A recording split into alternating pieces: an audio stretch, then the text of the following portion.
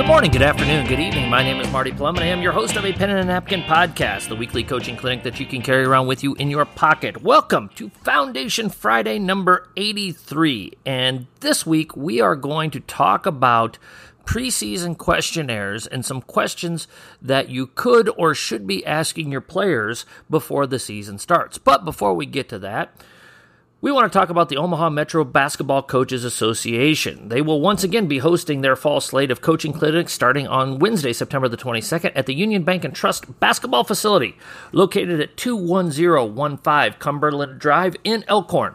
Social hour will begin every Wednesday at 6 p.m. with speakers starting at 7 p.m. Food and drinks will be served each week, so come out and hear great speakers like Loyola of Illinois' new men's head basketball coach, Drew Valentine, Creighton University men's basketball assistant coach Ryan Miller, Omaha area individual skill development coach Chevelle Herring, and sports performance coach Tyler Bird. For more information, reach out to Tom Crable at Boys Town High School. So, this week we're jumping into preseason questionnaires, and a lot of coaches will give their players preseason questionnaires, talk about certain things and what is important to them. Some people don't do this, and that's fine as well. I've always liked to do it just to have a starting point with our players when we have preseason meetings and we talk to our kids. So, what are some things that we've put on there? What are some things that we've added? What are some things that we've perhaps taken off? Again, that's up to you. Different teams, sometimes it feels like you've got really good stuff on here for this team, and literally you use the same questionnaire the next season, and it goes over like a lead balloon. So there's no real perfect way to do it. But here's some things that we have on ours, and this is something that I've evolved into as time has moved forward. The first thing that I have is, talking about their family structure, siblings, where do their parents work, those type of things. What are your favorite subjects in school? What are your career goals? What would you like to do when you grow up? What are your goals in life? Where do you see yourself going? Again, just to get to know the kids, I think what this does is it minimizes a bit of the tension when you're talking to kids about, hey, we're not just here to talk about basketball. I'm invested in you in more than just your basketball skill and aptitude. I'm here to support you as a person, first and foremost. What other activities are you involved in at school? Maybe you're not aware that one of your kids is involved in something like mock trial or one-act play, or Spanish club, or something like that. You're probably going to know the kids that are out for the volleyball team, or they're out for the cross-country team, or whatever that may be. But it gives you an opportunity to dive in at a deeper level with your kids, and to let them know that you're supporting them in all the things that they're doing, not just basketball. Another one that we added, and I really like this one, tell us something unique about yourself, something completely unrelated, something that maybe not a whole lot of people know. Now, obviously sometimes this can be a little bit touchy in that, a player might go into something that might be a little bit too personal. But it's intended to be fun. It's intended to be light, to, again, just to start your conversation off, just talking about something other than basketball. And again, investing in that player and in that person. You're investing in the person, and you want to show that person that you're investing in them. The next thing that we have on our questionnaire is, why do you play basketball? What is your why, as John Gordon would say? How important is basketball to you? How interested are you in it? I think that sometimes we have players who we have high hopes and expectations for within our programs, and we get frustrated with those players because they are not as invested in basketball as what we may think that they are or what they should be. And maybe it's good to ask that question, how invested are you in this? How serious are you about basketball? That gives us a bit of a scope to say, hey, you know what? Jimmy's a nice player, but he's just not that invested to it. He's more into football. He's more into mock trial, whatever it may be. And maybe, we thought that we want to invest all this time in Jimmy, but maybe Jimmy's not all that invested in us, and this is just something he kind of does. And that gives you a point of reference as well to talk to Jimmy about, your interest level, how vested you are into this. One of the next questions we asked, and we ask our kids to be really honest about this, where do you see yourself at coming into the season? And we have 3 different things that we put on there. The first thing we have is, what level do you see yourself at? A freshman level player, a JV level player, or a varsity level player? Your role on whatever team that you choose, are you going to be a starter or are you going to be a sub? That's something that you can really begin with a starting point with your team. Another way you can handle this, and another level you can add to this, is, how many minutes do you expect to play at your level? So if they say, I believe I really see myself as a varsity starter who's going to play 24 minutes a game. Well, if you have 7 or 8 kids that see themselves as varsity starters who expect to play 24 minutes a game, as I've said many times on the pod, I teach history, but I can figure that math out. There's not enough minutes there for those players. And I think one of the things that you can do with that is you can turn around to your team and say, hey, you've got to understand there are 13 players within this room that see themselves as a varsity starter or a varsity sub. And realistically, kids, I only have enough minutes for 7, 8, 9 of you, depending on your philosophy and how much you sub and how top heavy your roster may be. But I think it's important to ask that question. I know one of the things that I've talked about, and I hope I'm not spilling too much here, with Coach Finley over at Iowa State. He does this exercise with his players, and I'm pretty sure that's where I got it from. But he had one season where he added up the total minutes of his players, and in a college game, you have 40 minutes and 5 players, so you have 200 minutes, and that number well exceeded that, and that 200 minutes, and you're going to have that with your teams, probably, with this scenario.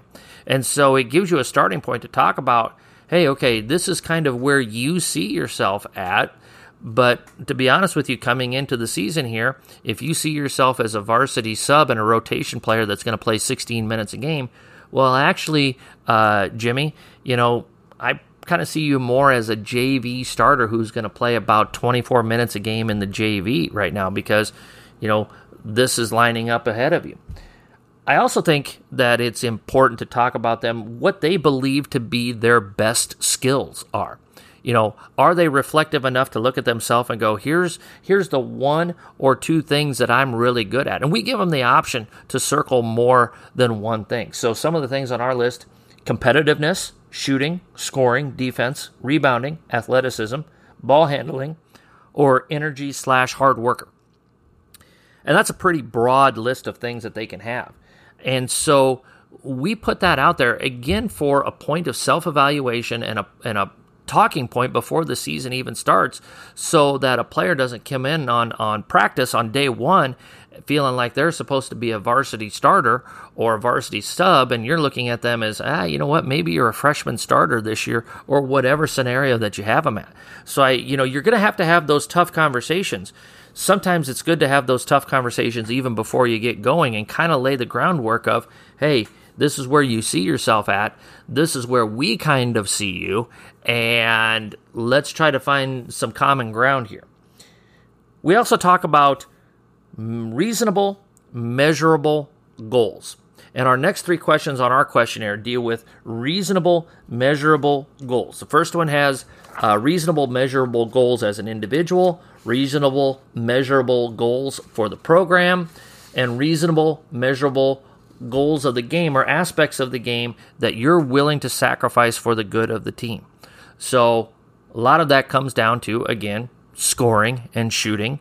Every parent in the crowd wants to see their kid score the basket, and that's the natural thing. So, hey, you know what, Jimmy? You see yourself as a varsity starter. We see you as a varsity sub, and we really don't need you to score a ton of points. So, for us to be successful, you may need to sacrifice what you perceive as shots for you for us, we really need you to rebound, or we need you to be an energy kid, or we really need you to use your athleticism, or whatever things that you have on your skill list that you can point to and say, this is kind of where we see you at coming into the season. I also think it's really important to ask your players what your definition of a successful season may be. And if you have a team that says, the vast majority of your players are saying something along the line of, hey, we just want to have great camaraderie, we want to have a great experience, we want to have great teamwork, great chemistry, whatever that may be. And let's say your talent level is maybe, let's say, 500 or a little bit higher. And you really think that, hey, if things go right for us, and I'm really going to push these kids, and I'm going to be really, really hard on them, and I'm going to really get after them, and I'm going to take these kind of tactics to see if we have 12 win talent, I want to push them to 15, 16 win talent.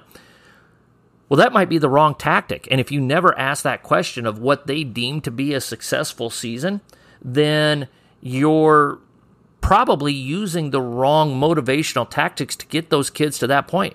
Maybe you focus on having that great experience, and this group of kids, if you have 75% of your kids giving you that data and that information and those talking points, maybe what you think is best is actually the completely wrong thing. And instead of getting to 12 wins and you're hoping to push them to 15, that tactics will bring you down to 8 or 9 wins. And then everybody's really miserable because you think you should be at 14 or 15 wins, and the kids just don't like doing what they're doing right now because of the environment that you've created. So that's something to think about as well. Asking your players what they deem to be a successful season for themselves and for the program. A couple other ones here. What are your parents' expectations? I think that's an important conversation and piece of the conversation that you need to have with your players. Talking to your players directly about their parents' expectations. Sometimes we're not aware of what's going on at the dinner table and perhaps some pressure that's being put on some of our players. Hey, Coach, I put down that I want to be a varsity starter. I really honestly see myself as a JV starter or maybe a varsity sub, but my dad is all over me because he really thinks that I should play ahead of George and Pete. And so that's why I put that. That kind of cracks some things open. And again, that helps you get a better understanding of what your players are dealing with at home. I think one of the last things, and there's other things on this sheet that I'm not going to share with this, but if you're interested in knowing more about this, again, feel free to email me, apenandanapkin@gmail.com, or you can direct message me on Twitter. But the last thing that I have here that I want to share is you need to talk to your players about your expectations. And in the sense of you need to ask your players what are their expectations of the coaches. What do they want from their coaches to have a successful season? What do you want your relationship to be like with your coaches? I think those are important questions, again, so that you know how to talk to your team, how to coach your team. Inevitably, some things are going to go wrong in your season. So do you believe your team can take a butt chewing, if you will, and handle it the right way, and it will be beneficial? Because sometimes you think it's good to really, really get after your team, and that's not what your team needs, or it's going to go in the exact opposite direction that you intend for that to go. You're trying to give this motivational talk, and that goes 180 degrees in the complete and opposite direction. So I think it's really important to ask your players what their expectations are of the coaching staff. So, Foundation Friday number 83, talking about preseason questionnaires and things that you could or should be talking about with your players as you're going into your season. Again, check out apenandanapkin.com. Got a bunch of handouts there. There's videos up there. We've got a bunch of stuff. We've got, I believe, 8 videos, soon to be 9. I'm wrapping up our latest video on half-court defense and talking about systems with half-court defense.